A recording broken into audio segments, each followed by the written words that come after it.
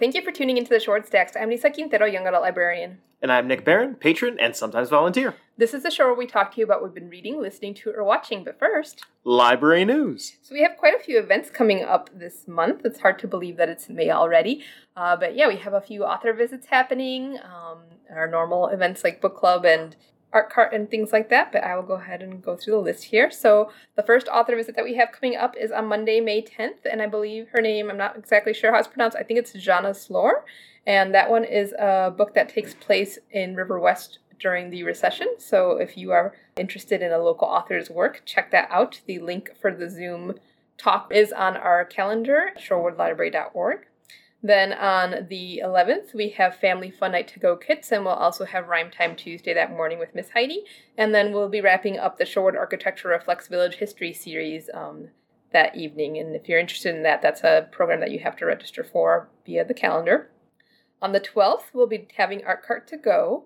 And then the following week, on the 17th, we have an author visit with Nick Hayes. He wrote a book called Frank Lloyd Wright's Forgotten House, How an Omission Transformed the Architect's Legacy. And he will be having a conversation with Catherine Bolt, who is the educational outreach docent at Taliesin, which is one of Frank Lloyd Wright's buildings that's here in Wisconsin. I believe he lived there for several years. Register for that one for the Zoom link via our calendar as well, and that's co-sponsored with Boswell Book Company. And then, let's see, on the 19th, we have Art Cart to Go, as always. And then on the 20th, we have Storytime Online that morning. And then we have the AM Book Club at 11 a.m. with Haley. The book this time is The Dearly Beloved by Kara Wall. And it looks like it is a historical book taking place in 1950 to 1970. And it is a story of friendship. And then finally, on the 21st, we have the Adult Take and Make, which I don't think has been determined yet. I think it's still being planned out. So not exactly sure what Angie has planned for us, but looking forward to seeing it. They've been very popular, and I know can't keep them on the shelves, So they go out and they go like within a day or two. So very good. Yeah, so other than that, we've added some more chairs to the library. We've opened our study rooms up again, though we're only allowing one person per study room at this time in order to maintain social distancing. And our computers have gone up to a 2-hour limit again. So, like I said last time, things are slowly going back to how they were before. And, we hope to keep making strides as numbers of COVID in the area go down. All right, let's move on to From the Stacks. So yeah, what did you read this time, Nick? We both read graphic novels for this episode, and I will let Nick tell us a little bit about what he read. Yeah, so I was going through the graphic novel stack, as one does, and I was looking for cyberpunk-y type stuff. And just to clarify, you were looking through the graphic novel stack at the library? At the Shorewood Library. And you were looking through the adult stack, the young adult stack. Which stacks were you looking through? The adult stack. Okay. Yes, so I was going through the adult stack, and I was looking for cyberpunk-y type stuff, and I almost pulled Ghost in the Shell off the shelf, even though I've seen the movie, I've never read the manga, and so I was looking at that, but it seemed too thick for what I was looking for at the time. But I pulled two things off the shelf. I pulled an Altered Carbon graphic novel off the shelf that I am yet to read, but I pulled Motor Crush. And Motor Crush, to give context, there's a gaming group that Lisa and I play in, and in that gaming group, it's a cyberpunk game called Neon Black. And my character rides a motorcycle. And this jumped out at me off the shelf because it had a cyberpunk-y type vibe, and it had a picture of a lady with a spiked cricket bat, or 2x4, it's hard to tell sometimes, and riding a motorcycle. And I was like, this is going to give me inspiration. Mm-hmm. And so it's by Brendan Fletcher, Cameron Stewart, and Babs Tarr, or created by the three of them. And it is the story of a young woman of color who rides a motorcycle in competitive races. Mm-hmm. But in order to give it that futuristic cyberpunk-y type vibe, there's definitely like rival motorcycle gangs that have colorful costumes, like the movie The Warriors from the 70s, okay, or gangs you would expect to see in Escape from New York. Uh-huh. But at the same time, it has the same, if you've ever watched Veronica Mars, it has this, slightly noir daughter of a single dad. The dad has a very, he's a patriarch, but he's the mom. Mm-hmm. And so he fills both roles. He fills both roles, and he's very like protective, but in a very mothering sort of way. Mm-hmm. And so when the book starts out, it starts off in a very like, hey, this is a lady that races, and she also participates in illegal competitive racing at night, but by day is in legal competitive motorcycle racing. And then you start to see layers build. Uh-huh. Yeah, I've read like the first issue of this. I haven't read the whole thing, and I feel like I recall don't she and her dad run like a motorcycle repair shop? They do. Okay. And I feel like I also recall some sort of weird like drug being involved, but I don't remember if it was given to the motorcycle or given to the human riding the motorcycle. That's one of the things that they don't make clear at first, because it is an illegal accelerant that people also sometimes take. Okay. So it is a drug for the motorcycle, but it is also a drug for humans as well. Okay. Which harkens back to, there was an 80s movie that I remember that had competitive car street racing, and there was like a bunch of typical 80s punk rocker types that were when they were portrayed in the 80s, they were like total nihilists. And of course, one of the punk rockers drank antifreeze. Okay. Don't do that. Yeah, no. Don't ever do that. But yeah, so it definitely pulls a lot of elements from a lot of stuff that I've read and watched in the past. Okay. And pulls it into one. Okay. But yeah, and it as the story evolves, it turns out that the main character is a queer person of color. Okay. It gets very, like, the layers start to, of the illegal activity and the involvement with gangs combined with her mysterious past, because you end up finding out that she is adopted, and you don't know, like, the dad refuses to tell the story. Spoilers, Nick. That's as spoilery as I'm going to get, because it does reveal more in these first 5 issues. But yeah, I enjoyed it quite a bit. Yeah, I might have to revisit it. Like I said, I only read the first issue when it first came in, and at the time I had like a stack of books, and I didn't really get that into it. But yeah, it sounds interesting. Yeah. I generally tend to like media with tough female characters, and yeah, she's very tough, and but at the same time, you get the unlike superhero stories where they're super powered on the outside but soft on the inside. She is not super powered. It's a comic about a person who yeah, they're just a normal tough lady. Yeah. So tough on the outside but soft on the inside. Yes. Yes. Cool. Do you think you'll read more of it, or? Oh yeah, no. I read this compiled the first 5 issues, and I'm like, yeah, no, I would like to continue the story. Cool. I want to know what happens next. You want to know what happens. All right. So yeah, it's the first volume of the trade paperback, and yeah, we have it at Shoreward. It's called Motor Crush, and it is in the adult graphic novel section. Oh, and one thing that I didn't say is that it's a very colorful art style, and it has because it's in a cyberpunk type future. There are, on every page, there are things where there is a drone.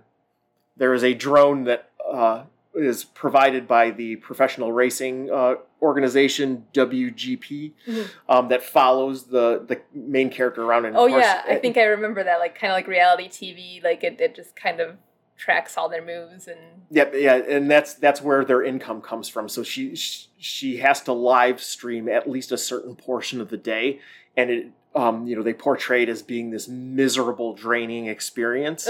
But the neat thing about it is at the top of each page, it'll say WGPN on course, info pop.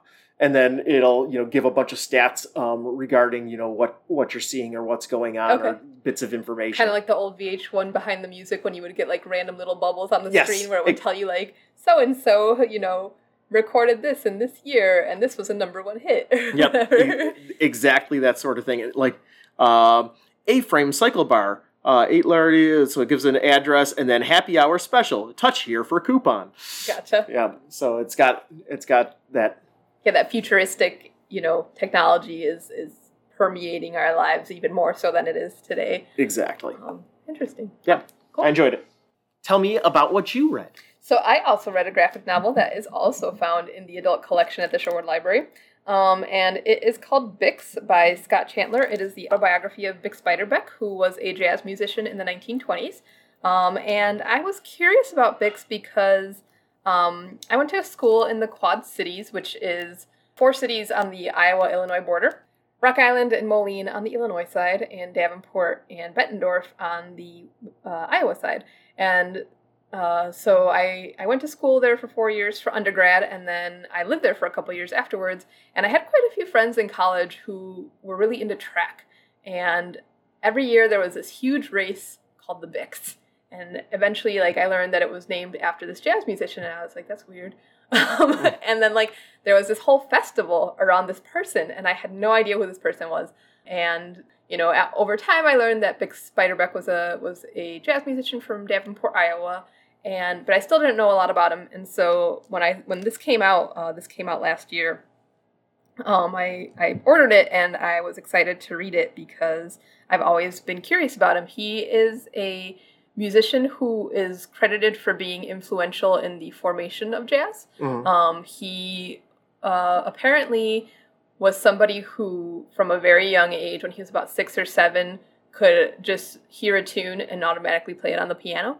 And so he originally learned how to play music on the piano, but eventually he became known for playing the cornet. And he ended up playing with the Paul Whitehead Orchestra, and he ended up playing with several other large groups, and then he also recorded some stuff on his own. He played music with people like Louis Armstrong, a lot of the jazz greats, and he had potential, but he had a very big drinking problem. And I was actually listening to an interview this morning with Louis Armstrong about Bix, and he said, one of the things that he found was that he said that Bix was somebody who couldn't say no to people. And so he's like, he said that the reason that he survived on the road was because, he knew when to say no, and he knew when to say goodnight. And he said that Bix did not know when to say no, and he did not know when to say goodnight. And so, so Bix ended up doing a lot of drinking, and ultimately he died when he was 28 years old. And, he had a lot of potential, and so, yeah, it was interesting reading his story. His parents weren't very supportive of his jazz career. It was the 1920s. This was music for, at the time considered music for Black people, and they didn't consider it proper music. And so after he left his parents' house, he never really went back very often.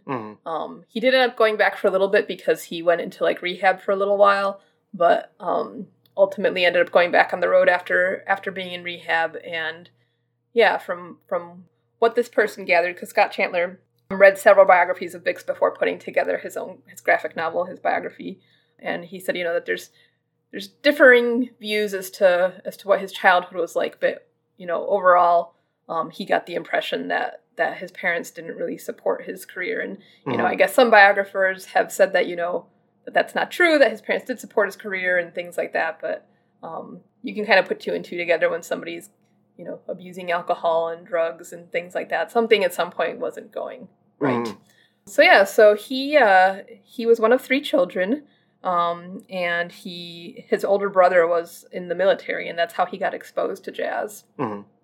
And plus, he lived in Davenport, and back in the turn of the century, a lot of boats would go up and down the Mississippi River, and so they would have jazz musicians playing on the boats, and that's how he got exposed to jazz. And a lot of the boats would leave from Davenport, and then you could hear him playing along the river. And so that's how he started playing. He started playing music on some of the boats along the river, and then ended up going to places like Chicago, Minneapolis, and all over the Midwest, and then ended up going beyond that. And he actually, when he died, he was living in New York, and then his mom went and collected his body to bring him back to Davenport because he's buried in Davenport. But yeah, the graphic novel is beautiful. It is because it's the story of a musician. The author tried to make the images kind of follow a rhythm, and because it's about a jazz musician, there are sections where the images are kind of in a straight horizontal line, and then there's sections where they kind of bounce all over the page. And the first half of the book is all just images. There is no text. And then in the second half, we get more text, kind of, getting an idea of what his life was like once he started playing with the Paul Whiteman Orchestra and with some other bands, and kind of getting an idea of that. But even then, still, there's not a whole lot of words. It's mostly images. Mm. It is done in a grayish blue kind of color. So, it conveys a certain sadness. I joke because I have a penchant for picking what I call very depressing graphic novels because they are all in these gray tones. If you come home with a graphic novel and I see lots of cyan on the cover, I'm like, yep, I know what to expect. But yeah, he failed out of high school, and this was interesting to me because being from the Chicago area, he went to Lake Forest Academy, which is in Lake Forest, which is the northern suburb of Chicago, and at the time, Lake Forest Academy was an all-boys school, and it was a college preparatory, and so he was sent off there because he failed out of high school because he was getting involved with jazz and doing a lot of drinking, and he had been arrested, and so his parents were like, all right, we're sending you away. And while he was at Lake Forest, instead of doing schoolwork, he was constantly being caught sneaking in after having taken the train down to Chicago because Lake Forest is off of one of the major train lines that goes all the way into the city, and he would regularly take skip classes and take the train down into the city at night, watch jazz musicians play, join in on playing with jazz groups on the cornet or on the piano, and then take the train back to Lake Forest and skip his classes in the morning or show up drunk. And so ultimately he ended up getting expelled from Lake Forest Academy. He was never somebody who was really into, having to do things other than music. Like his passion was music.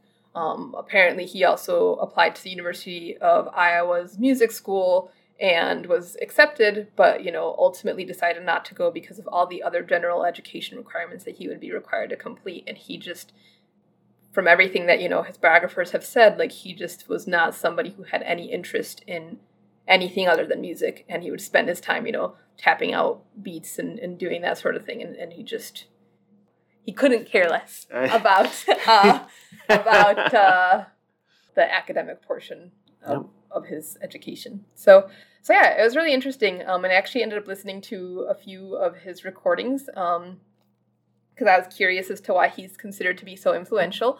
He mixed a lot of classical music with jazz, and he, I guess, was known for a more, because his contemporary was Louis Armstrong, and Louis Armstrong played the trumpet and the cornet, whereas Bix played, the cornet and the piano. But Bix was known for more quiet, contemplative jazz, whereas Louis Armstrong was known for what was called hot jazz, which is, fast-paced, more upbeat. And so, yeah, he composed several songs that he recorded, and then he also recorded several songs with the various groups that he was a part of, and some of them were pieces that he composed himself, and some of them were, well-known pieces that were already in existence. But, yeah. Very interesting. Did they show what neighborhood that he would go to when he was at Lake Forest? They showed pictures, but it's hard to tell. You can see the bottoms of the L tracks and things like that. Okay. But and they show the names of businesses, but I doubt that some of these businesses are still there, I was just curious if it's Chicago, like Milwaukee, has a neighborhood called Brownsville, and that was a hotbed of music and culture for the Black community in Chicago. So I was just curious if that's where he played. Yeah. But yeah. Some of the famous songs that he composed in a Mist, which was performed by Bing Crosby as the singer.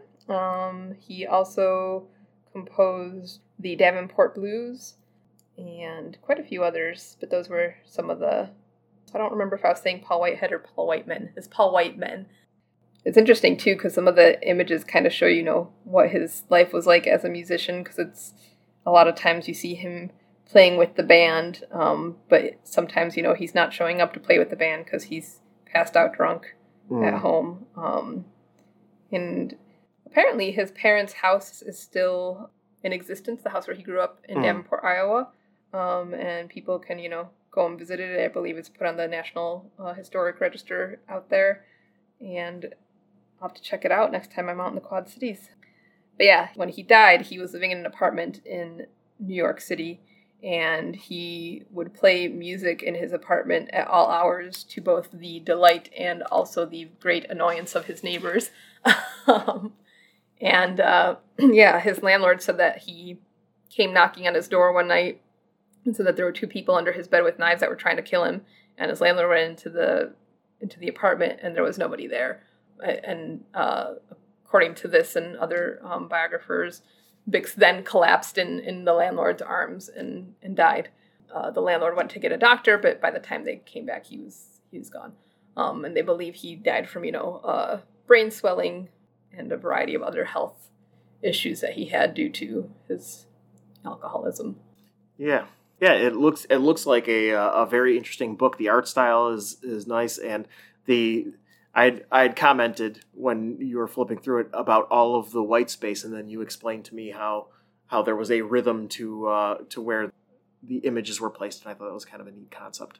Yeah, like the happier times, you see the images kind of bouncing all over the page, and then some of the sadder times, you see the images kind of dropping down the page like a ladder going down, and then some of the regular times you see everything's just in a straight horizontal line. Yep. And I saw that there were some pages where the images get very sparse. Yeah, and then in some of the pages, you see like where he's playing music, you'll see a variety of images all over the page. Yeah. Kind of chaotic because jazz can be chaotic. So it tells his biography while also being a work of art in and of itself. Yes.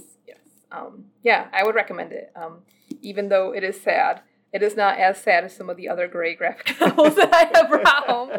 And I feel like the grayish, the cyan color makes sense here. One, because it's sad, but also because it's a historical thing. So you could have a lot of color for some of these things, but if a lot of the images are of him playing clubs at night, are of him outside of clubs at night, are of him sitting by the river watching the boats, and most of it is stuff that is occurring at night. So like that makes sense that there would be kind of a little bit of a more shadowy and darker look to it.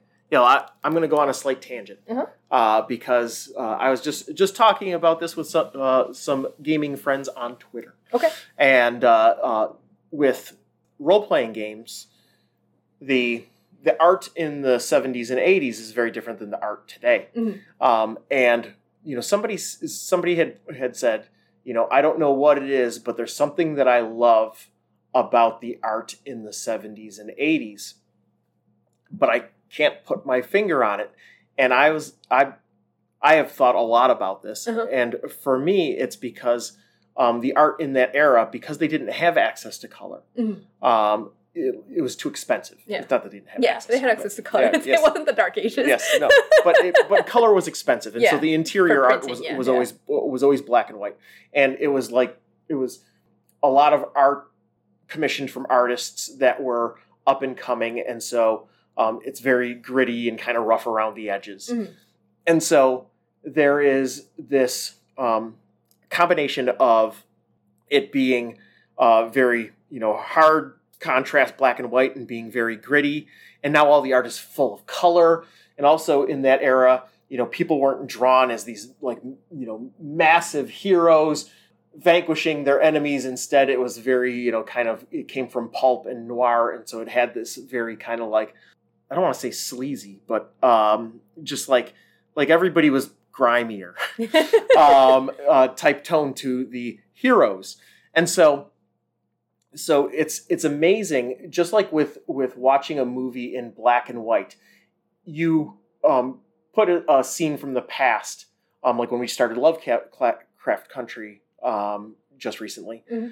They started that first episode in black and white, and it immediately takes you back in time. Mm-hmm. And there's something about the art in the early D&D books that when you see art like that today, it just evokes a certain level of mystery and pulpiness that current art does not. Mm-hmm. And so my tangent is that art very much can set tone and feel to anything that you do with it. And so that cyan, it automatically sets the tone of what this graphic novel is going to be like. Yep.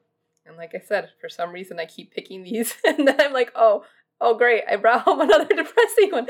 But so far they've all been good books. I need to pick some more stuff with color. Yes.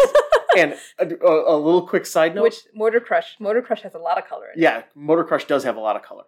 But I was just going to joke.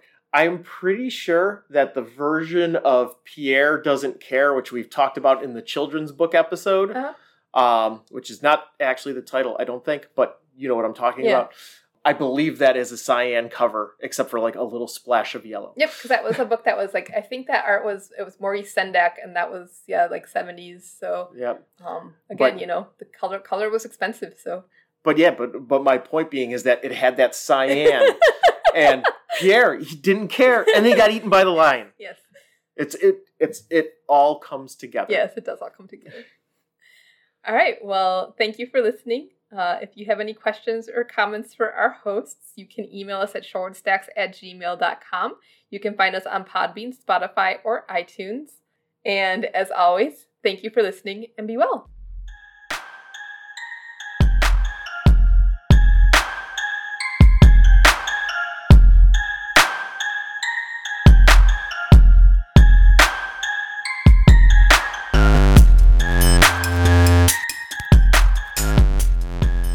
The Shorewood Stacks is produced by Lisa Quintero and Nick Barron for the Shorewood Public Library. Music for the show is by Kevin MacLeod and can be found at incompetech.com. The song is called Ice Flow.